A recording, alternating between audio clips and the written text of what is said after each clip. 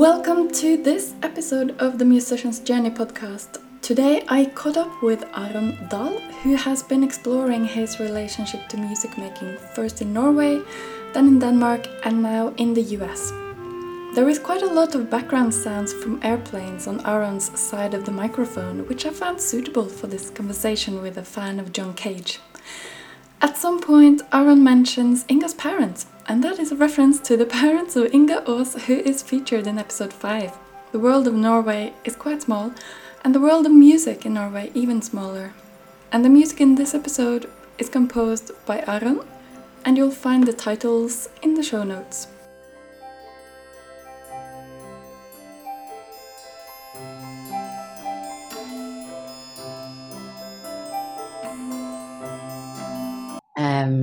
My name is Aron Dahl. I'm a composer and filmmaker and a sound synthesizer nerd, I guess, and play saxophone and sing sometimes. I'm from Norway, but currently in LA. That's it. How's that? That's great. And at some point you moved to Copenhagen? Yeah, I've been based in Copenhagen, I guess, for a while. Or I went to study there. So I guess I've been living in Copenhagen or in Denmark for longer than I've been living in Norway as an adult. So I think I've lived there for almost 10 years, actually, or on and off. Yeah. Yeah. So to give some context, this podcast started out as a way of sharing my venturing into a life as a professional musician rather than the undercover musician I was after my studies. And in the process of asking others about their challenges and daily routines and so on, I've gotten a lot of inspiring input and encouragement.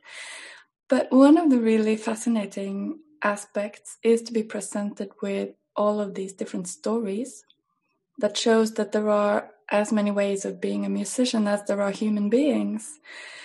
And I'm very grateful that you wanted to participate, since I know you have an exciting story and I only know tiny bits of it. So I can go back to a spring day in Oslo, I'm guessing roughly 13 years ago, where we met on the street, coincidentally or not, I can't remember. And you said, these days you weren't practicing. And that sounded so radical to me, I remember. Can you remember this particular period as a saxophone student? I can't remember that conversation specifically, but I can remember, I can remember not practicing, and I can remember I probably didn't feel so great about that. I probably felt it probably was less casual than I probably conveyed to you. But I mean, I just wrote the last piece I wrote was a saxophone concerto, and I have been hanging out a lot with the classical saxophonist here that I just met coincidentally. I haven't really thought about the saxophone for years because I haven't played or practiced or performed. And then that whole kind of classical music mindset kind of came back to me now, or I remember there was a lot of things I kind of just had repressed a little bit, I think. That came back. I guess I remember that time as being difficult because it was I feel like the way we learn to an instrument in the classical world is very this is the way to do it, and you have a teacher who is the master, and you're the student, and you're supposed to suck everything out of them. It's this very kind of feels like there's this highway that everyone's driving on, but then there is, as you said before, a lot of ways to do it. And I mean, for many years I was trained as a classical saxophonist, and then I was doing free improv and free jazz, which is kind of the antithesis of that, because for me that was I didn't practice, I just played concerts basically, and I felt that actually was really helpful for me for a while, which was kind of the opposite of what everyone had said, kind of.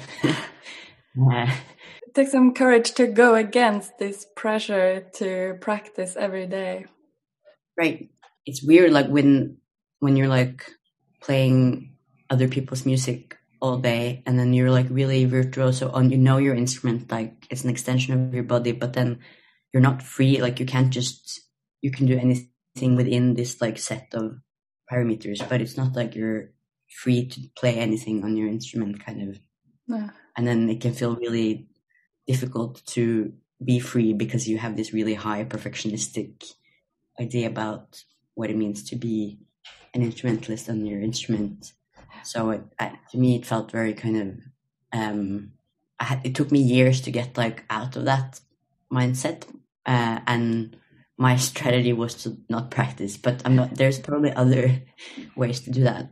Now I'm trying to get back into practicing and having like a daily practice, like not as a composer, but as a instrumentalist, even though I'm not really sure what my main instrument is anymore. And now that's actually kind of difficult for me now. So now I'm on the opposite end of the spectrum. I've been thinking about that time in like 13 years ago ish for lately, like that was a weird, or that there are sort of things that I was trying to figure out that took me probably until now to figure out, but I didn't know what they were, kind of. Yeah. I think also, when I dropped out of the conservatory, I wanted to be a composer because that was like the only other, like in my mind at that point, there was like two options. You could be like a performer that was doing just that, or you could be a composer, and that was like, they were like mutually exclusive, and that was like two options. And there's actually, there's so many other options kind of in between things. Yeah. I also remember in that same conversation, you said that you weren't having breakfast these days. You were only having dinners. That sounds insane, but also probably like I had some sort of idea about a routine to maximize my time or something, because that was what I was doing. Right. I have breakfast. I just had breakfast. I have at least 3 meals a day these days. Okay. I think maybe I remember reading about a bodybuilder in high school that was like, or I was in high school. He was not in high school. That just had one giant meal every day, and I think I was probably trying out how that would work for me. Right. Well, if it was some years later, it could maybe have been defined as intermittent fasting and been a bit more trendy. That's true. Yeah. Unrelated, but I have almost poisoned myself with potassium by eating a lot of bananas and almonds lately, and I thought I was being healthy. And then it's just been eating like so much potassium-based food that's now it's like way too much, and I have to like cut down on my potassium intake. So probably some weird eccentric food stuff going on maybe still. I have a feeling that stability is not your cup of tea. Actually, I'm really trying. It's just really hard for me. I'm trying very hard to have a stable life and routine, but I've moved country like 5 times in 10 years, and I've gotten a lot better at it the last year. Like I sort of have a routine now, especially around like, moving my body, working out, and meditation and stuff. That also helps me having other routines. But my composition teacher says that that's like, I mean, I guess that's for him too, though. But that's, Michael Pizarro, he says that stability is like the one factor that's like really important for having a consistent creative output. So I'm trying to and he's right. I think there's like a long periods of time where I'm not working at all, and it's because like things have been like too disruptive, I guess. So I do, after many years of fighting it, I do think stability is like a good thing, actually. Yeah, it feels a little contradictory or ironic how liberating stability can feel. Because if I feel structured and organized and having some thoughts of what I want to do the next day. Like that kind of feels like it goes against creativity. It feels like creativity is to just be open to everything and to not limit oneself in any way. But when I have certain frames around my days, that's when I can just really relax, and then the creativity can come. Yeah, for sure. I mean, I guess it's also, I mean, I really also like to have this kind of, I don't know, it's kind of playtime, or like time where I'm not where I don't have to produce anything, and where I can just like, I can be creative and work on stuff, but I can also just like look at the leaf or whatever. Like, you know, it's like a type of existing that I used to do a lot when I was a child, and I was alone a lot because I was an only child. But then it works for me to like slot that in, like on Thursday from like these 4 hours, I'm gonna have that time kind of, and then I can look at like but it's really important that that time is really unstructured, and I don't look at time and it's like just flowing. But if I don't set aside time to do that, I end up like not doing it. So even that kind of, it's nice to have some structure around that, the unstructuredness too, I think. Yeah. So now you are doing 2 degrees at the same time? Yes. I'm doing a degree in, or I came here to do a composition master in, it's called Experimental Sound Practices, which is like the vaguest name for a degree ever, which is probably why I chose it, because there was so few requirements. I didn't even know if I wanted to like compose or perform, so you didn't have to have a recite. It was very like few requirements. I mean, there's requirements, but you can decide what the degree is about, basically, which I wanted. And then I kind of stumbled into also doing a film degree at the film school in being a filmmaker, partly because I wanted to be here for another year, and it was a way to get a visa for another year. And then actually it was kind of the opposite. So I wanted to do something. I've been studying music for so many years, and I wanted to study something that I didn't know, like where I actually had to go to school to learn things that are like concrete, crafty things. And then actually the fact that it was a lot more structured in film school was one of the reasons, which was really hard for me the first semester. I mean, it's still hard. I feel like I complain a lot about it, but then it's still really good for me, and it makes me more effective on other things, right? But I still kind of really hate it while it's happening. But like now I don't have classes, and then it's not like I get all the things I'm like imagining that I'll do when the semester is over. It's not like I necessarily do them now. If someone puts like some structure in my week, then it's a lot easier for me to fill in the rest, kind of. But yeah, I mean, it's hard to freelance just also, and it's still like my friend's parents, Inga's parents, they have just gotten retired, and they were talking about all this, like, Guru was talking about how it was like weird and hard to like structure the day in the same way that like I think it's hard to freelance. So I think it's like a constant, it is hard. So I'm trying to also just be nice to myself about that. Because you are freelancing at the same time as you are studying. Yeah. Well, I'm not going to be freelancing so much in the fall because I won't have time, because I'll take those 2 degrees and it's my last semester. But I am, I guess, right now. And I took a leave for, last fall because of COVID and visa things and some personal things, where I started writing that saxophone concerto. And then I finished it during the school semester, and now I'm working on some other like smaller chamber music pieces now. So when I look back, it's not, I am working kind of a lot, but I feel the unstructuredness makes it feel like I'm not doing anything actually. So that's another weird thing. But just if there's structure in the day, I feel effective, even though the structure could be like, even if I'm not actually doing anything. So there's this, the brain has this weird, there's some tricks also happening with just how the brain works, I think, and that we like, it's a lot easier if you know you're doing the same thing at a specific time of day. You kind of train yourself to be good at doing that and good at being focused at that time of day. Are you particularly focused any specific time of day?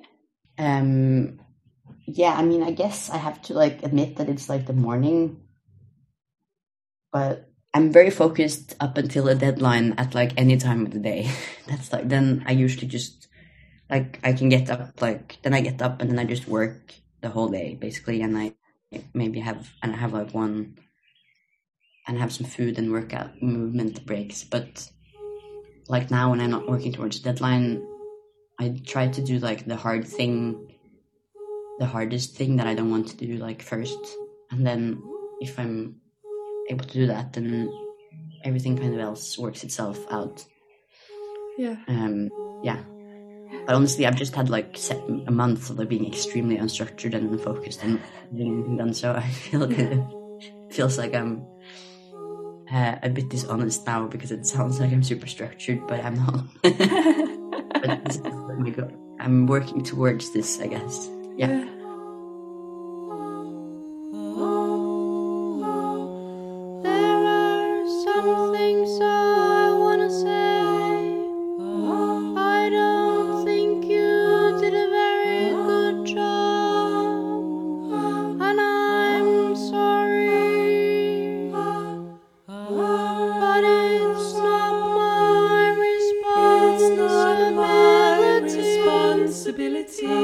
It's not my job. It's not my responsibility to feel sorry for you.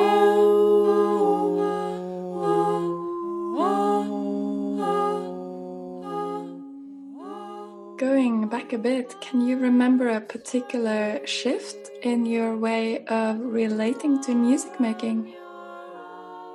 Oh yeah, there's been a lot. There's been many. Do you want all of them, or I guess do you want to go back to the 13 years ago? I mean, I guess. What's the earliest you can remember? You met a woman on Facebook and got married to her, and she's ripping you off.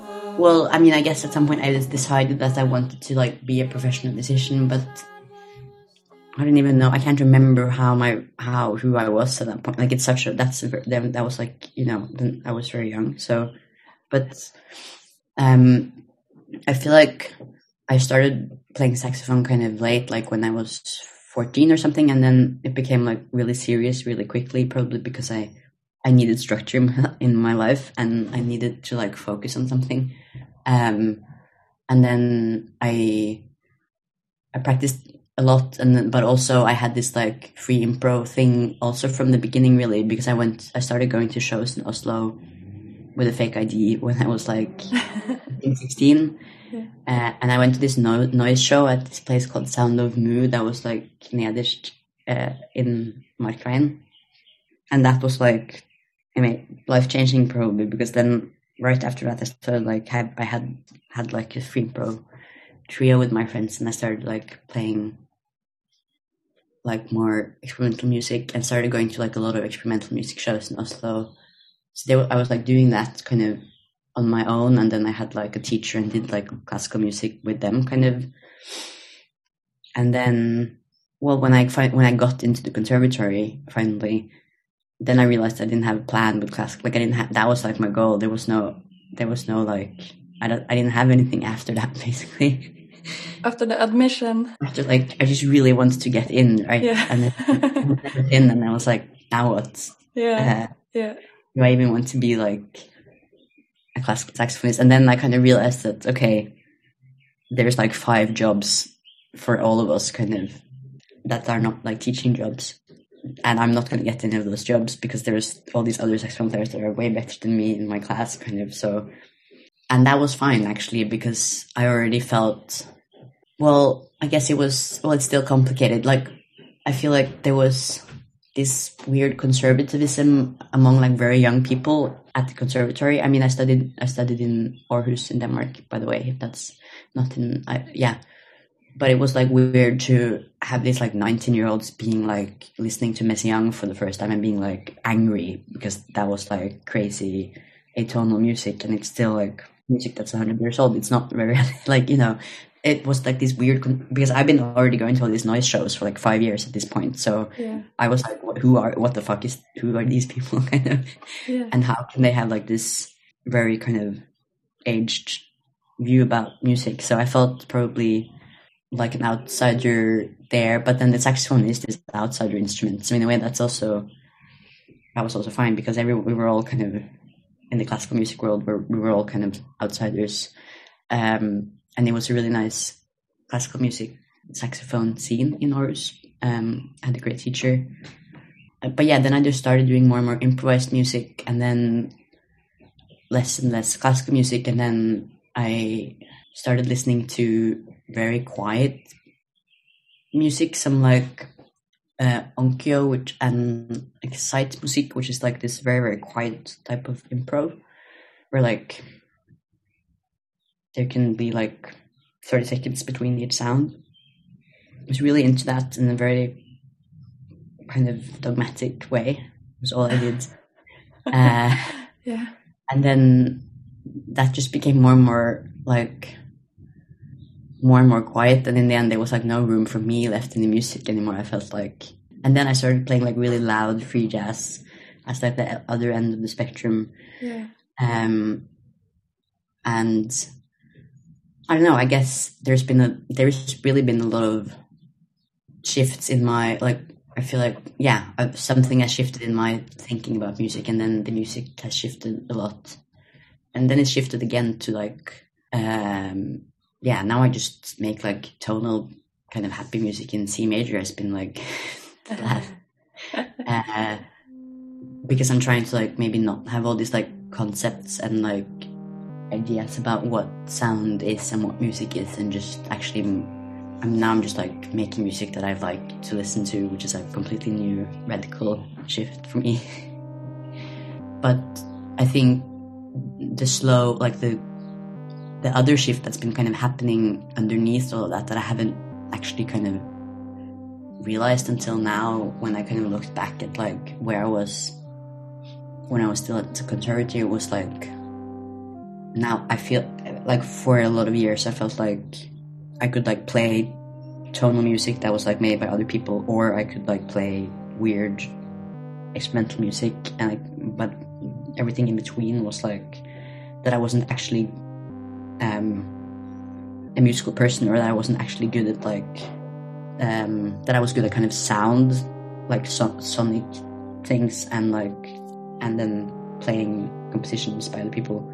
And then I've been doing a lot of things in between, and now I feel like it's all one thing, and I'm just like making music, and I don't think I think so much about where I learned the different things anymore, or if I'm good at it or not, because I don't really care actually anymore.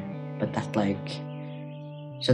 like last strain of like this virtuoso perfectionism thing, I think is going away actually, which is very nice.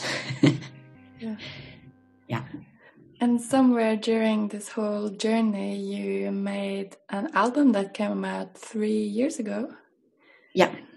Called Loosening Orion's Belt. Yeah. Yeah. That was in Denmark, was it? Yeah, or I like wrote it. I was like living between Norway and Denmark, so I wrote it, I guess, mostly in Norway and recorded it in Copenhagen. And you released it on your own label. You started your own label, Abstract Tits, together with Anders Vestergaard. Yeah. So out of sheer curiosity, how does one make a record label, and why should one do it? Well, one kind of has to do it if no one else wants to release your music. Was that the case? Well, I mean, me and Anders had played like weird silent free improv together since we met at the conservatory in Aarhus, like in, I guess, 2009 or something. So we had already been releasing like we had music of our own and our like small projects, and of course no one wanted to release that. It's all weird, and we were like 21. Yeah. So yeah, we started that in, I'm not sure, it must have been like 2012 or something. And then it's actually really easy to start a label. You can just say that you have a label and find a name and like get your friend to make a logo, and then that's it. There's not that much to it, and then people think that it's like, it sounds more complicated than it actually is. But then I think, and then for my album, I kind of wanted someone else to release it because our label is just me and one other person, and we don't have any kind of label powers. But I did send it to a bunch of labels. No one really wanted to release it, and then during that process, I kind of realized that I did like doing that on my own, and I could get the same things as it's all about finding out what the label actually does, and then figuring out how you can do those things, and how you can maybe hire someone to do the things you can't do yourself. Yeah. But like PR things and distribution and stuff. But all of those things are like, when you break it down, manageable. And on Abstract Tits, you sell cassettes. Does that mean there is a market for cassettes? Yeah, I mean, the reason, I mean, it's small, it's not giant, but it is like, I think the CD is kind of dead because because there's no point in CDs now that like digital music and streaming exists, I think. But people still would like to have like a physical, I mean, there's still a market for like having a physical, that you buy a physical thing when you buy a piece of music and not just listening to it online. And then that's why also vinyl is back, but vinyl is expensive to make. Cassettes are really cheap to make, and it's like cheap to buy, and it's an easy thing to like bring on tour and like sell at shows and stuff. Yeah. So it's not a huge market for cassettes, but in the underground scene where everything is tiny, there's not a huge market for that type of music anyway, so it's like, it works out. Do you feel you have to make compromises between what you want to do and what you can make money from? Honestly, I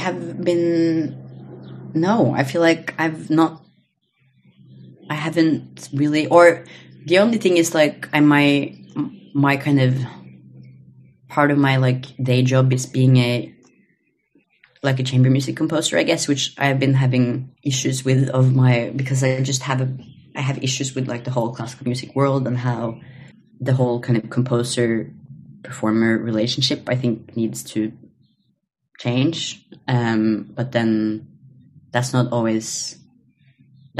like, when I get commissioned to write a piece, it's not always possible for me to change that in one piece, kind of. Also because of time, there is often like not a lot of time to work with the performers, and then that kind of, there's like practical things about communicating with them in a way that's easy and quick, which is a score, because that's all there's time for, basically.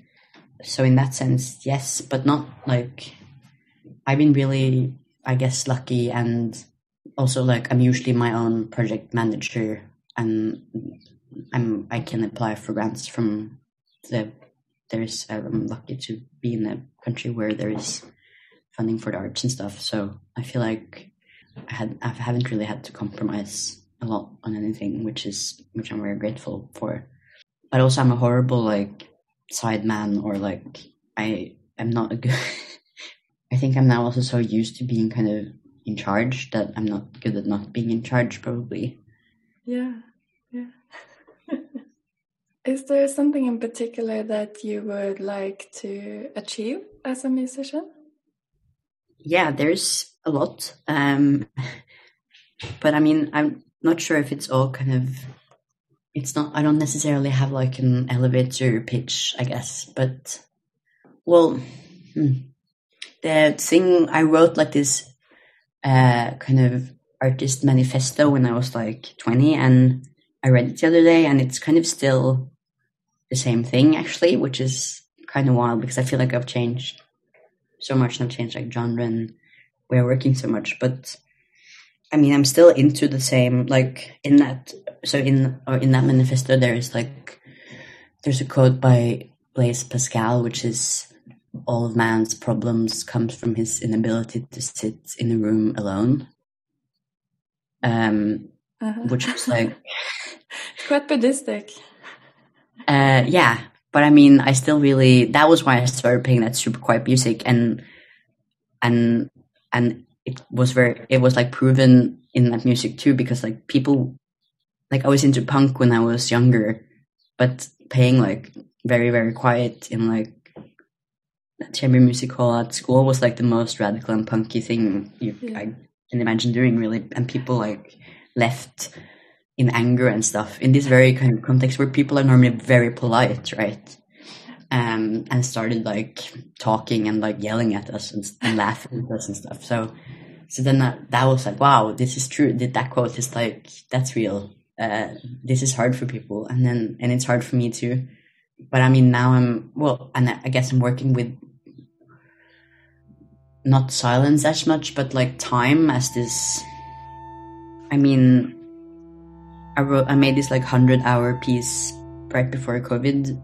That was kind of about how like our perception of time is very, very limited and very small, and like all these glacial things happening on glacial time scales that are just like impossible for our brains to kind of really process. And so there is like a big existential element to my music that I can't say like the goal is to like get people, there's not like a specific message or anything, but I'm like interested in dealing with some questions about time and like what it means to be human and silence and death and stuff. But I mean, that does not answer your question very well. I guess the goal is to explore what it means to be human through sound, I guess. Yeah. I saw on Instagram that you wrote a quartet to be played from speakers in a field. Was that your latest composition? Yeah, that was like just it was like a sound installation for a festival in Copenhagen that I was supposed to play at, but then couldn't go there. So then I made this installation instead. That was, it's just 4 voices, and then they start 4 seconds apart. So it slowly kind of drifts. It's like it can be anything from, there's like 4 20-minute loops, so it can be anything from like 24 minutes to 10 hours long. It's a drone piece that changes a little bit all the time. Yeah. Is there a type of philosophy or a certain person's influence on you that you can fall back on when you feel you are losing focus? Yeah, I guess John Cage is like the main. I just got this book called Conversations with Cage, which is basically just things he's said in interviews that's like put together in book form. And that's been, I feel like every time I open that, if I'm feeling kind of uninspired or what am I doing with my life, then there's something really profound there. There's like taking the work like really seriously, but also there's like a lightness and not taking things seriously that I really like. And then I guess Morten Feldman, when you asked before if there was like a shift, there was also a huge shift when I listened to his string quartet number 2. It's like one movement in 6 hours, or the recording I have is 6 hours. that was also kind of a life-changing thing to listen to. So yeah, I just thinking about that piece also kind of makes me really inspired as a concept. It's a beautiful piece, but it's also, I like that it's so radical, but the actual music is really beautiful and like charming and intriguing. And then it's a really radical piece just because it's long, kind of, which is kind of a banal parameter, but it's, yeah, I think that's a genius, really genius piece that I get kind of, yeah, makes me happy to think about it. Yeah. But those are more like composition. If you're asking more on a performer, I mean, they're kind of this becoming more and more the same for me though, because I record like synth stuff so much. But I guess also just listening to really good, like Roscoe Mitchell, like really good improvisers, like, I mean, specifically on saxophone, maybe like Roscoe Mitchell, that are just like, you just like, they can just play they just play like the C, and it's just really profound, and they're like so grounded in like everything, just through their like what they're able to like project through the instrument is like so kind of rich and feels like it's connected to so many, like to everything really at this. Yeah. I think both Cage and Feldman are composers that my brain has decided I like everything they do, although I never really listened much. But it just happens with certain people. Right. There's this conviction in my body that, oh yeah, whatever these people have to offer, I will pay attention to it. Right. I think it's also something about how like music school in Europe is kind of Eurocentric and is not focusing on them as like, or they're focusing on Cage as like a philosopher, but not actually listening to his music seriously. No. And here they're like the big American composers. Like that's one of the reasons why I wanted to study here, is because I feel more connected to that canon of composers than like Stockhausen or like anything less. Or yeah, I feel like it's kind of too simple to really be. I mean, maybe that's changing now, but I did feel like that when I was studying in Norway, that it wasn't like, that they were not as important, kind of. Right. Did you read Where the Heart Beats? No, I haven't read that. That's also about John Cage. It's a beautifully written book. Who wrote that? Who wrote it? I would have to look it up. So let's see. Kay Larson. It's called John Cage, Zen Buddhism and the Inner Life of Artists. That's the subtitle. Loosening Orion's Belt, was that, will there be some kind of continuation of this type of production? Yes, for sure. I feel bad that there hasn't been one already. But there will be. I just need to not be in school anymore, I think. I mean, my plan originally, I wanted to have released the second album this year, but then that hasn't happened. But I'm working on songs. I just kind of, I'm having a hard time like making a structure around it, going back to what we talked about before.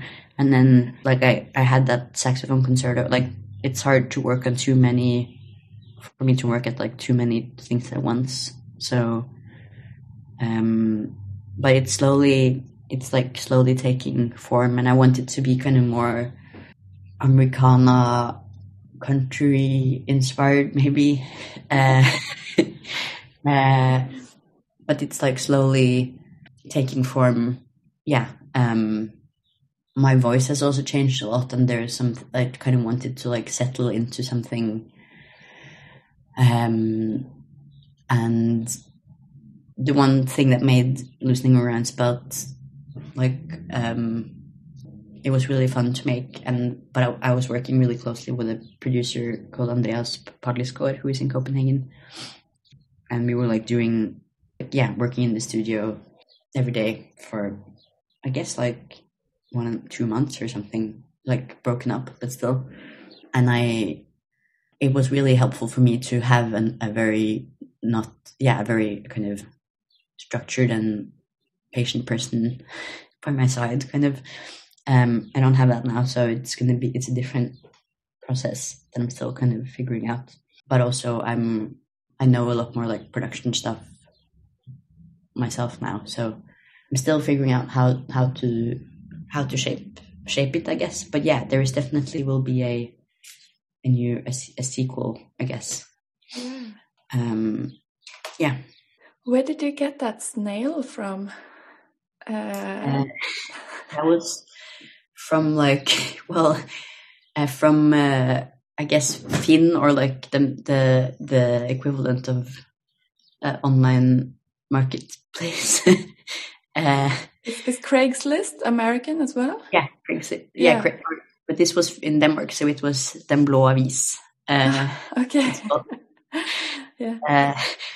It's still Francis. It's still. I mean, I guess it was after then. Well, then it was my pet snail, but then I moved here, and then my friend Anne-Sophie adopted them. It's like snails are kind of non-binary, and they're both male and female. So hermaphrodites. Yeah, I guess so. There's a lot of people that have, or not a lot, but there is a scene for giant snails in Denmark, apparently, especially in Jutland. This was from Jutland. It actually, the way we got it to Copenhagen was via like a GoMore, like a ride share thing. Like we booked a seat in like a GoMore car. Did it come in a box or a cage or an aquarium or a? It came in a box. Okay. Well, it's a killer snail. Yeah. Not meant literally, but maybe. I don't know. It's just such an exotic looking one. Yeah, I mean, it's really a beautiful snail. I mean, yeah. They're not killer. They're mostly. I mean, I guess they eat some like fish food, but they're mostly vegetarian. They're not killer snails. Well, I'm glad you shared it with us in the artwork for Loosening Orion's Belt. Does the identity of a musician mean anything to you? What do you mean with that? I'm trying to rephrase the question I've asked everyone, which is, what does it mean for you to be a musician? And then I got to the point where it just got so open. I have to kind of question the actual question. Like, I guess it does mean something to me. I tried, like last year during COVID, I kind of tried stopping music for a bit and was like, I'm not going to be a musician or a composer anymore. It lasted for like 2 weeks. But I think up until that point, I thought it was not important, but it is actually kind of important. Also just because now I've been like doing it for a long time, and then it's kind of what I chose, I guess, at a point where I think I could have chosen other things, but now it's like a feedback loop. Now this is it, kind of. I like being a musician. I like that there is kind of tangible, like I like there's gear, there's like instruments and gear and like tangible music stuff. But I think for a long time I didn't really think about myself as a musician, or on and off. And then composer, that's a way more problematic term. But it's important, but it's important in a different. It keeps being important in like different ways. I think it can also be really hard to spend so much time doing this like intangible thing that it's just you can't touch it and you can't like. Is it even real? Did it even happen? Kind of. Yes. But that's not an identity thing. That's more just. But that's also like what I really like about it. So. Yeah. Where can people listen to the music you're making? Well, you can listen to my album, Losing Around Spelt, that's, I think, on everything streaming and Bandcamp, and there's a vinyl that you can buy. And then I think my saxophone concerto is going to get recorded next year and hopefully released. Well, hopefully 2022 I will release the sequel to Losing Around Spelt. We'll see.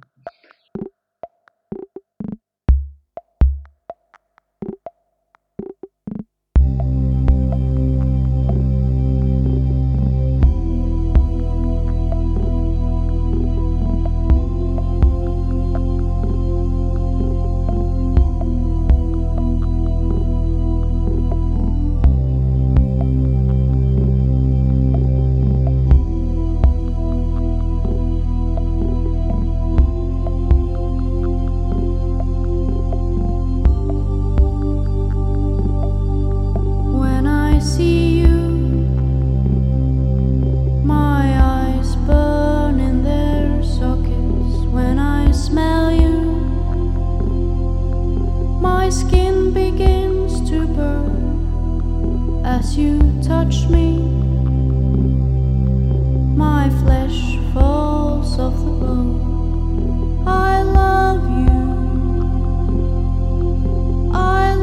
you so. When I kiss you, my blood starts coagulating. As you hold me, my spine begins to leak. When we fuck, our skeletons are singing. I love you so.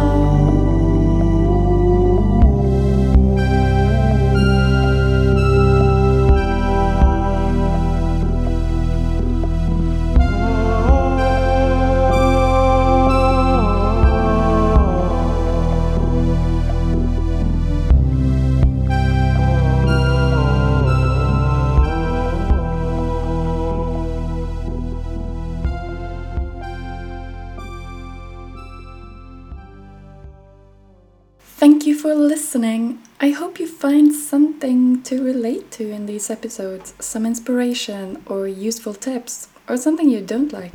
And I'd love to hear about it, so feel free to send me an email, the address is in the show notes, or comment on a post on Instagram where I made an account for this podcast. You can also make comments on my page on Ko-fi. Just search for the Musician's Journey podcast on ko-fi.com. And that's it for now.